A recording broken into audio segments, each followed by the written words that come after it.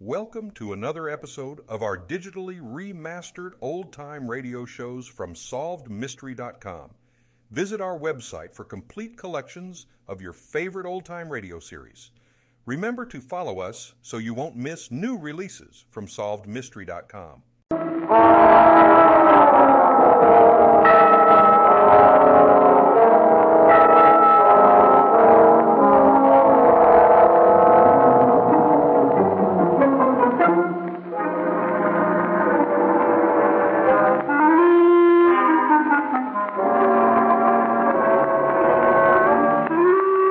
How do you do? Do you enjoy talking? I do. I like to talk and discuss and argue for hours and hours on end. Perhaps I talk too much, all right. Perhaps I do. It's a very common fault. But mind you, I always let the other fellow answer, so long as he's brief and to the point. Not having transgressed any of the criminal laws, as far as I know, I've got away with it so far. But if I were a criminal, now that would be a very different cup of tea, or pair of shoes, or kettle of fish, whichever simile you prefer. Criminals have to be very, very careful not to go on too long. After studying many cases, I've come to the conclusion that criminals seldom help and more often harm themselves by saying more than they need to. Therefore, to all would-be criminals, my advice is, keep your trap shut. In proof of which, I'm going to tell you the story of a man whose life was in the balance. You'll hear which way it tipped by speaking just 3 words too many. Only 3 words. And I know people who use thousands and thousands of words too many, and they're not even arrested. I expect you know a lot of the same kind. But in the case of Frederick Stewart, the man in question, 3 words made the difference between freedom and... Let us go back a few years to one evening in February.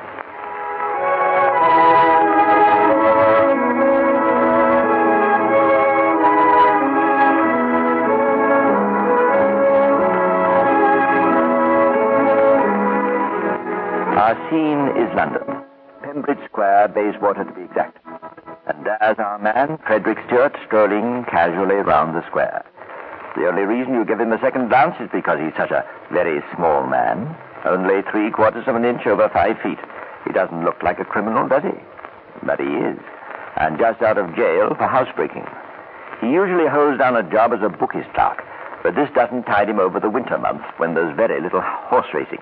Right now, Frederick Stewart is broke, very broke, and he has recently decided to carry a gun. That's rather unusual for a British criminal because the penalties are very severe. Of course, he never plans to use the gun. It's just to help him bluff his way out of trouble, if trouble comes along. He's too small to be much good in a fight. Watch him as he goes over to that house. He's ringing the doorbell. He looks over towards the far end of the square, rings the doorbell again. Nothing suspicious in that, is there? No. He rings the doorbell again. Persistent character, this Frederick Stewart. Between you and me, he's hoping nobody answers. Oh, dear, he's out of luck. Somebody's opened the door. An elderly woman. Yes, what is it? Isn't the chauffeur about? Chauffeur? Oh, we've no chauffeur here. Oh, sorry. Must be the wrong address. Well, perhaps I know him. What's he look like? Oh, never mind. Sorry to have bothered you. I'll see him when he gets back to the garage. Oh, which one's that? The Warwick garage. Goodbye. Oh, goodbye. Well, that's funny. I've never heard of that one. Can't be around here. The Warwick garage.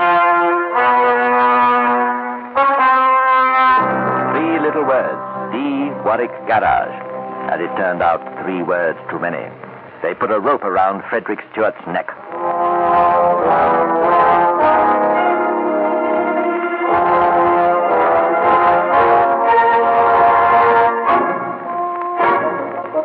Keep your eye on him. He's going on up the square. Looks back. Yes, the old lady's gone in and closed the door. He has that same quick look around as before. Nothing furtive, nothing would give him away. Just a glance to see that nobody has particularly got his eye on him. And there he goes into that block of flats. You know what his game is now, don't you? It's obvious. Scotland Yard call what Stewart is doing, sounding the drum. He rings the doorbell. If it's answered, he'll ask for some imaginary person. And being told that nobody of that name lives there, he'll say something about being given the wrong address, apologize, and go on his way. What he's looking for is a house or a flat where no amount of knocking or ringing brings an answer. He can be pretty sure then the place is empty, so he breaks in. That is exactly what he's doing to one of those flats at this very moment. He's sounded the drum. Everything seems to be all right from his point of view. He gets no response. And he's picked an easy flat to break into. The door has a glass panel set in the top half. A quick jab with the butt of his gun. He reaches through, carefully avoiding the jagged edges of the broken glass. Turns the latch. Is it bolted or on the chain? No, it opens easily enough. He's inside. Now he puts the door on the chain. That'll hold long enough to let him get out the back way if he's interrupted. Now he should go to the back door and see that it's unlocked. He should, but he doesn't. Just this once he's forgotten, unluckily. Unluckily because Mr. Webb, the owner of the flat, is on his way back. With him are his 18-year-old son, Clifford, and a friend, Mr. Frank Sweeney. They walk up the few stairs leading to the flat, and as they reach the landing, Mr. Sweeney notices something strange. Hey, somebody's been making a bit of a mess of your stairs, Webb. What is it? Where? Here, Dad, look. Bits of broken glass. Well, I'm blessed. It's from the glass panel in the door. See, it's broken. Now, how did that happen? Your mother must have come home before us. That's why the whole light's on. The door slammed when she came in, and the glass cracked and fell out. I wish you'd have that beastly frosted stuff taken out. It's so old-fashioned. And dangerous, too. I'll think about it. Here, Frank. Hold this parcel a minute while I unlock.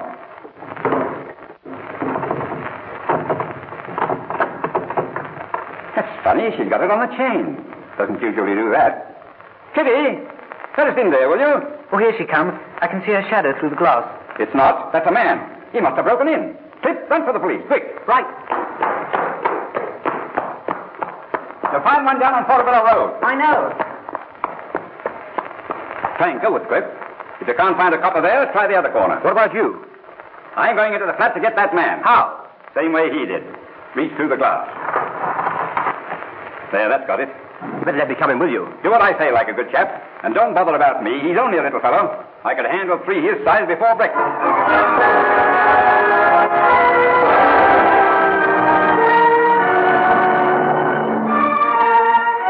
So Mr. Sweeney, much against his will, follows Cliff down the road. Meanwhile, Stewart should have had plenty of time to get out by the back door. What's stopping him? Remember? He didn't check that back door. It's locked. And the key isn't in the lock. Webb's in the flat now. He's coming nearer and nearer. This is what Stewart's always feared. Webb weighs almost twice as much as Stewart, and he's very strong. He's seen him. All right, my lad. The game's up. Get away from that door. Stop, or I'll blow your head off. Oh, got a gun, eh? I'll use it if you come any closer. You wouldn't dare. They're not going to nab me. Not again. I'm going to give you the beating of your life. No, no! Get back! Oh. I've killed him. The fool. The blooming fool. What did he have to come at me like that for? I didn't want to kill him. I didn't want to. I must get out of here.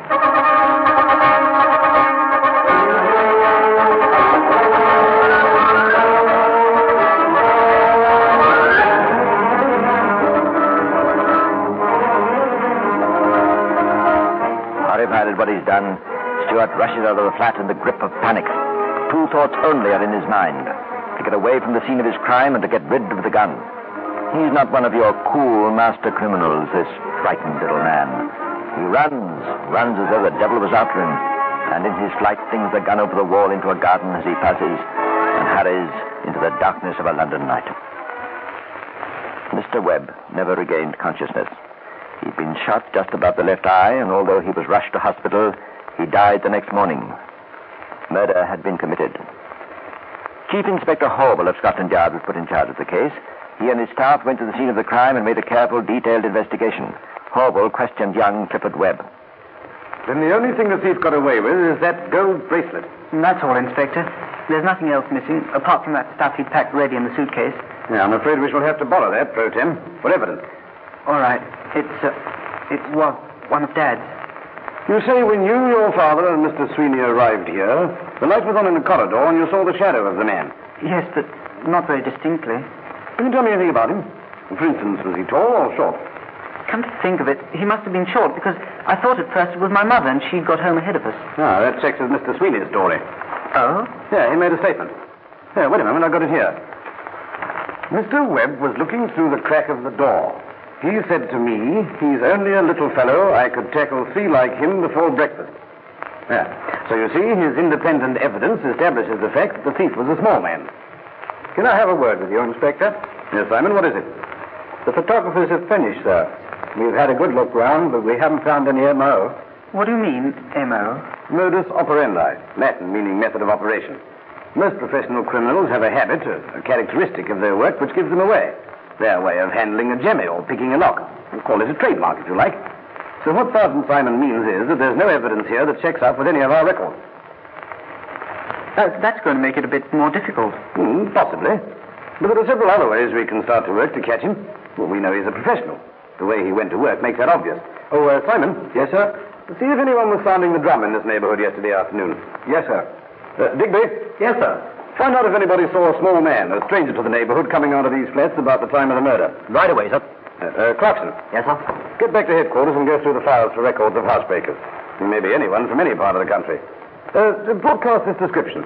I want a small man, professional criminal, suspected of carrying a gun. Anything else? Yes, an expert shot, sir. Oh? We only found 1 cartridge. Mr. Webb must have been a moving target. And yet the murderer only fired once and got him right in the head. Yeah, give me that cartridge case. 32 caliber automatic. And the only one found? The only one, sir. Good. Then when you go through the records, keep an eye open for someone who's either been a soldier or known to be a good shot. A sharpshooter at a fair or a music hall or something like that. I understand. For 2 days, Scotland Yard worked ceaselessly on the 3 leads outlined by Chief Inspector Hobel. First, to find if anybody had been sounding the drum in the neighborhood or thereabouts. It didn't take him long to find the old lady who'd answered the door when Stewart made his first try in Pembridge Square. Yes, now that you come to mention it, there was a man came to the door. Yesterday, late afternoon it was. Can you remember what he looked like? Oh, I didn't pay much attention. You know how it is. But he was a little man. Think you'd recognize him again if you saw him? Oh, no. I only remember him because of something he said. What was that? Well, he said he came from the Warwick garage. And there's no Warwick garage in these parts, as I should know. Lived here for 20 years, I have. Not much of a description, but confirmation of the fact that the man Scotland Yard is looking for is a little fellow. That's a help to Sergeant Clarkson at headquarters, who's combing through the records of known housebreakers and checking on their movements. But it was Sergeant Digby who found the first piece of material evidence.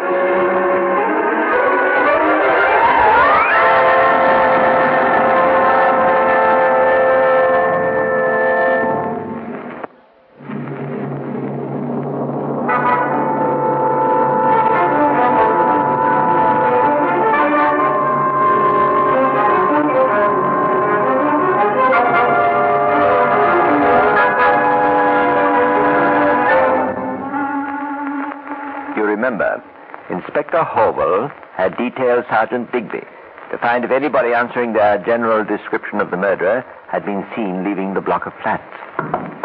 Come in. Good morning, Inspector. Ah, it's you, Digby. Good morning. What have you got there? I think it's the guy that did the job, sir. Oh, good for you. I found a man who was going past that block of flats with his girlfriend just about the time of the murder. He doesn't live in the neighborhood, and that's why it took me a bit of time to chase him up. No, I understand. Go on. Well, the man he saw was a little fellow in a devil of a hurry. He bumped into this fellow's girlfriend as he went past. The fellow turned and shouted after him to look where he was going. And he saw him toss something into one of the gardens up the square. Couldn't be sure which one. And it was a gun, eh? That's right, sir. I found it at the garden number 21. Oh, nice work, Digby. Give it a fingerprint, boys. Though I doubt if they'll find anything. Hello? Who's this? There's a cartridge jammed in the breech. This means we've got to change our minds about the man we're looking for.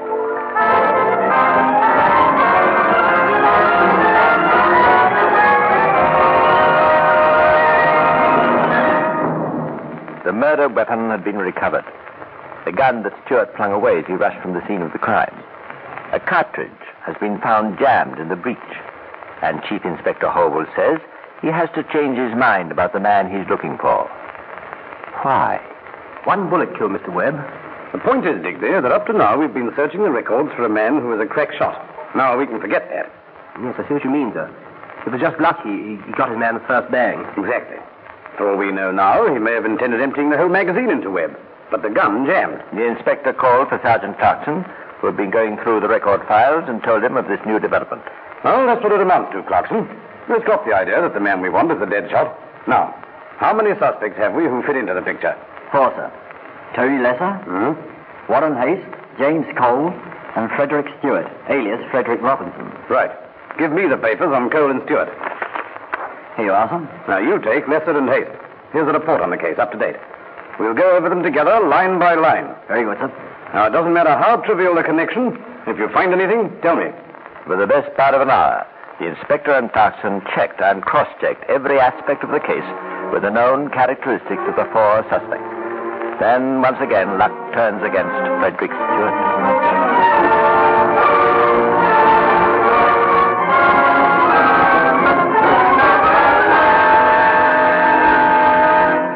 Here's something, Clarkson. Listen to this. Yes, sir? It's in Stewart's file. Nearest relatives, uncle and aunt, living on Warwick Road. Does that ring a bell? Warwick Road? You know when the old lady asked what garage he came from? The fellow said Warwick Garage, didn't he? By Jove, sir, that's right, sir. It's a pretty slender connection when you come to think of it. Maybe the connection was slender, but Horwell's reasoning was sound. Why, when a man is suddenly put to it to invent an excuse, as this man obviously was when the old lady asked him where he came from, why should he automatically think of a garage that did not exist? Why did the name Warwick leap into his mind?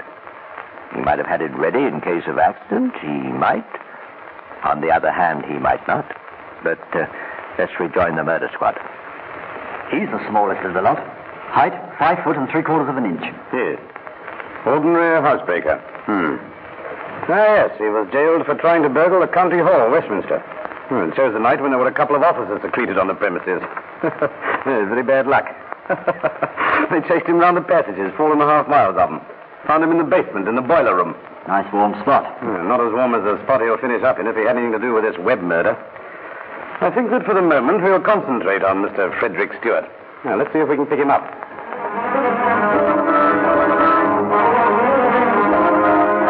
But it was not as easy as that. They found his landlady. No, he's left. Well, to tell you the truth, I threw him out. Why? Hasn't paid his rent, that's why. Where's he gone? I don't know. And what's more, I don't care.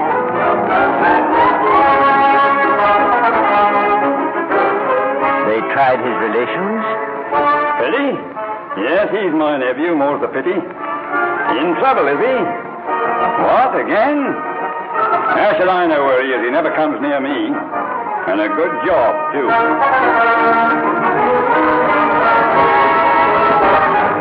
They found a bookmaker who'd employed him. Yes, I used him for a couple of seasons as my clerk. Well, the fact is, we had a slight difference of opinion about 10 quid, and I told him what to do with himself. Won't show his nose round here again.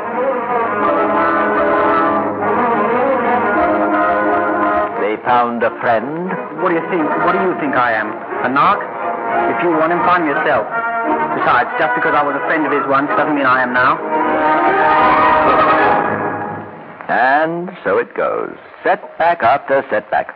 But still, the patient men at Scotland Yard keep on working. Suddenly, there came an unexpected development. Did you know that Scotland Yard has its own daily newspaper, the Police Gazette? Each night it goes out by road, rail, and air to its very limited but select readers all over Great Britain. This isn't a paper that is glanced through and thrown away. Every line is read and reread. One of its most popular columns is headed, Property Believed Stolen. In this column had appeared a very full description of a gold bracelet set with diamonds missing from the Webb household. The contents of this column are passed on by the local police to all jewelers and pawnbrokers in their area. Some time later, in Inspector Horwell's office, an urgent teleprinter from the Lancashire County Police, sir. They've traced the Webb bracelet. Yes? A Bolton pawnbroker reported it. Well, could he describe the fellow who put it in? Yes, sir. 25 to 30, 5'10" at least, scar on left cheek. That's certainly not Stewart. Yeah, but it could be Tony Lesser. Send out an all-station message to bring him in. Finding Tony Lesser was no trouble at all.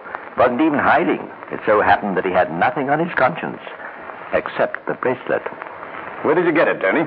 Oh, I found it. You found it. Well, all I can tell you is that somebody who handled that particular bracelet is going for the 8 o'clock walk one cold morning. Murder, eh? Oh, that's different. Well, I thought you'd think so. Did Stewart give it me? Nice price, too. Oh, where did you find Stewart? Oh, usual place. Where's that? Dog track. Thank you, Tony. So Scotland Yard has learned that Stewart likes to go to the dog races. A slender clue, you might think. Oh, no. That's one of the secrets of Scotland Yard. They know a man may break any or all of the 10 commandments, but break his habit of life he will not. If he's a lover of nightlife, it's in the dance halls and nightclubs that you'll find him. A scholar will be found in the libraries and bookstores. So to find Frederick Stewart, Scotland Yard goes to the dogs. First, Southend. No luck. Next, White City. No luck. Wembley. No luck. Haringey. No luck. Days later, back to Southend.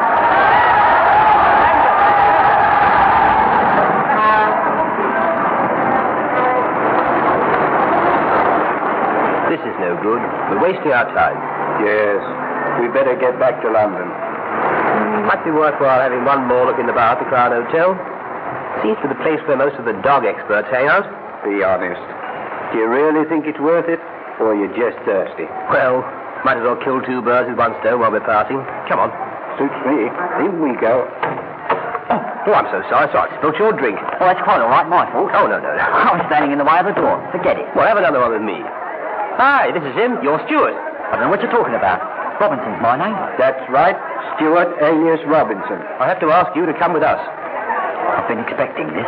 Chief Inspector Horwell wants to have a little chat with you.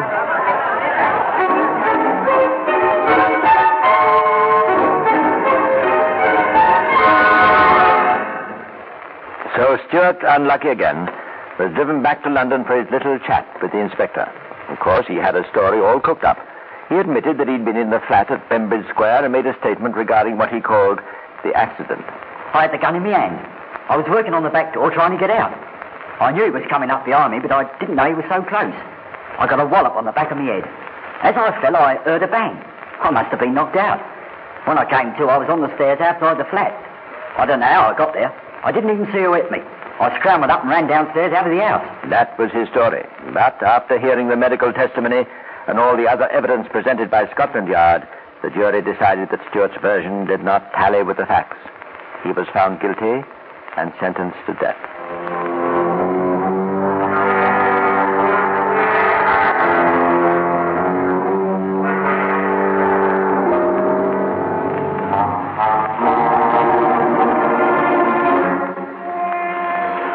There's an interesting footnote to this story. At the time Stewart was condemned, the English derby was only 3 weeks off. He asked his jailers for a copy of Raff's Guide to the Turf and for all the sporting papers so that he could study form. But a few days later, the governor of the prison came to his cell. I have to inform you that the date has been fixed. Yes, sir. When, sir? June 6th. But that's Derby Day. Can't they give me one more day? I'm afraid not. And so the day and the moment arrived. Some hours later, after Stewart had paid the supreme penalty, Chief Inspector Horwell and Digby, who happened to be in his office at the time, heard the results of the derby. Well, I'm blessed. Here's a coincidence, Digby. What is it, sir? Practically the last words that Frederick Stewart said as they took him along the passage was, "Have a few shillings on Felsted today." And it won? Indeed it did. At 33 to 1.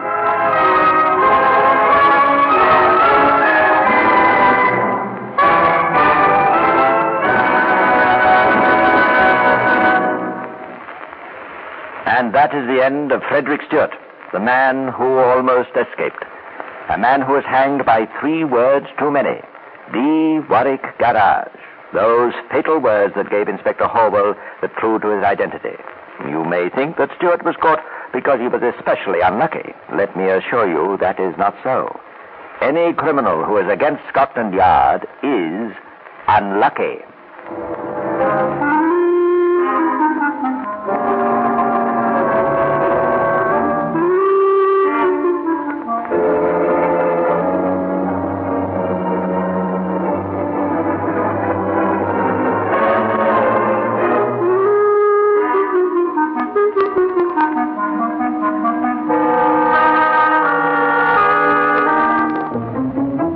thank you for joining us and enjoying our digitally remastered old-time radio shows from SolvedMystery.com. Please remember to leave us a review and to follow us for frequent releases.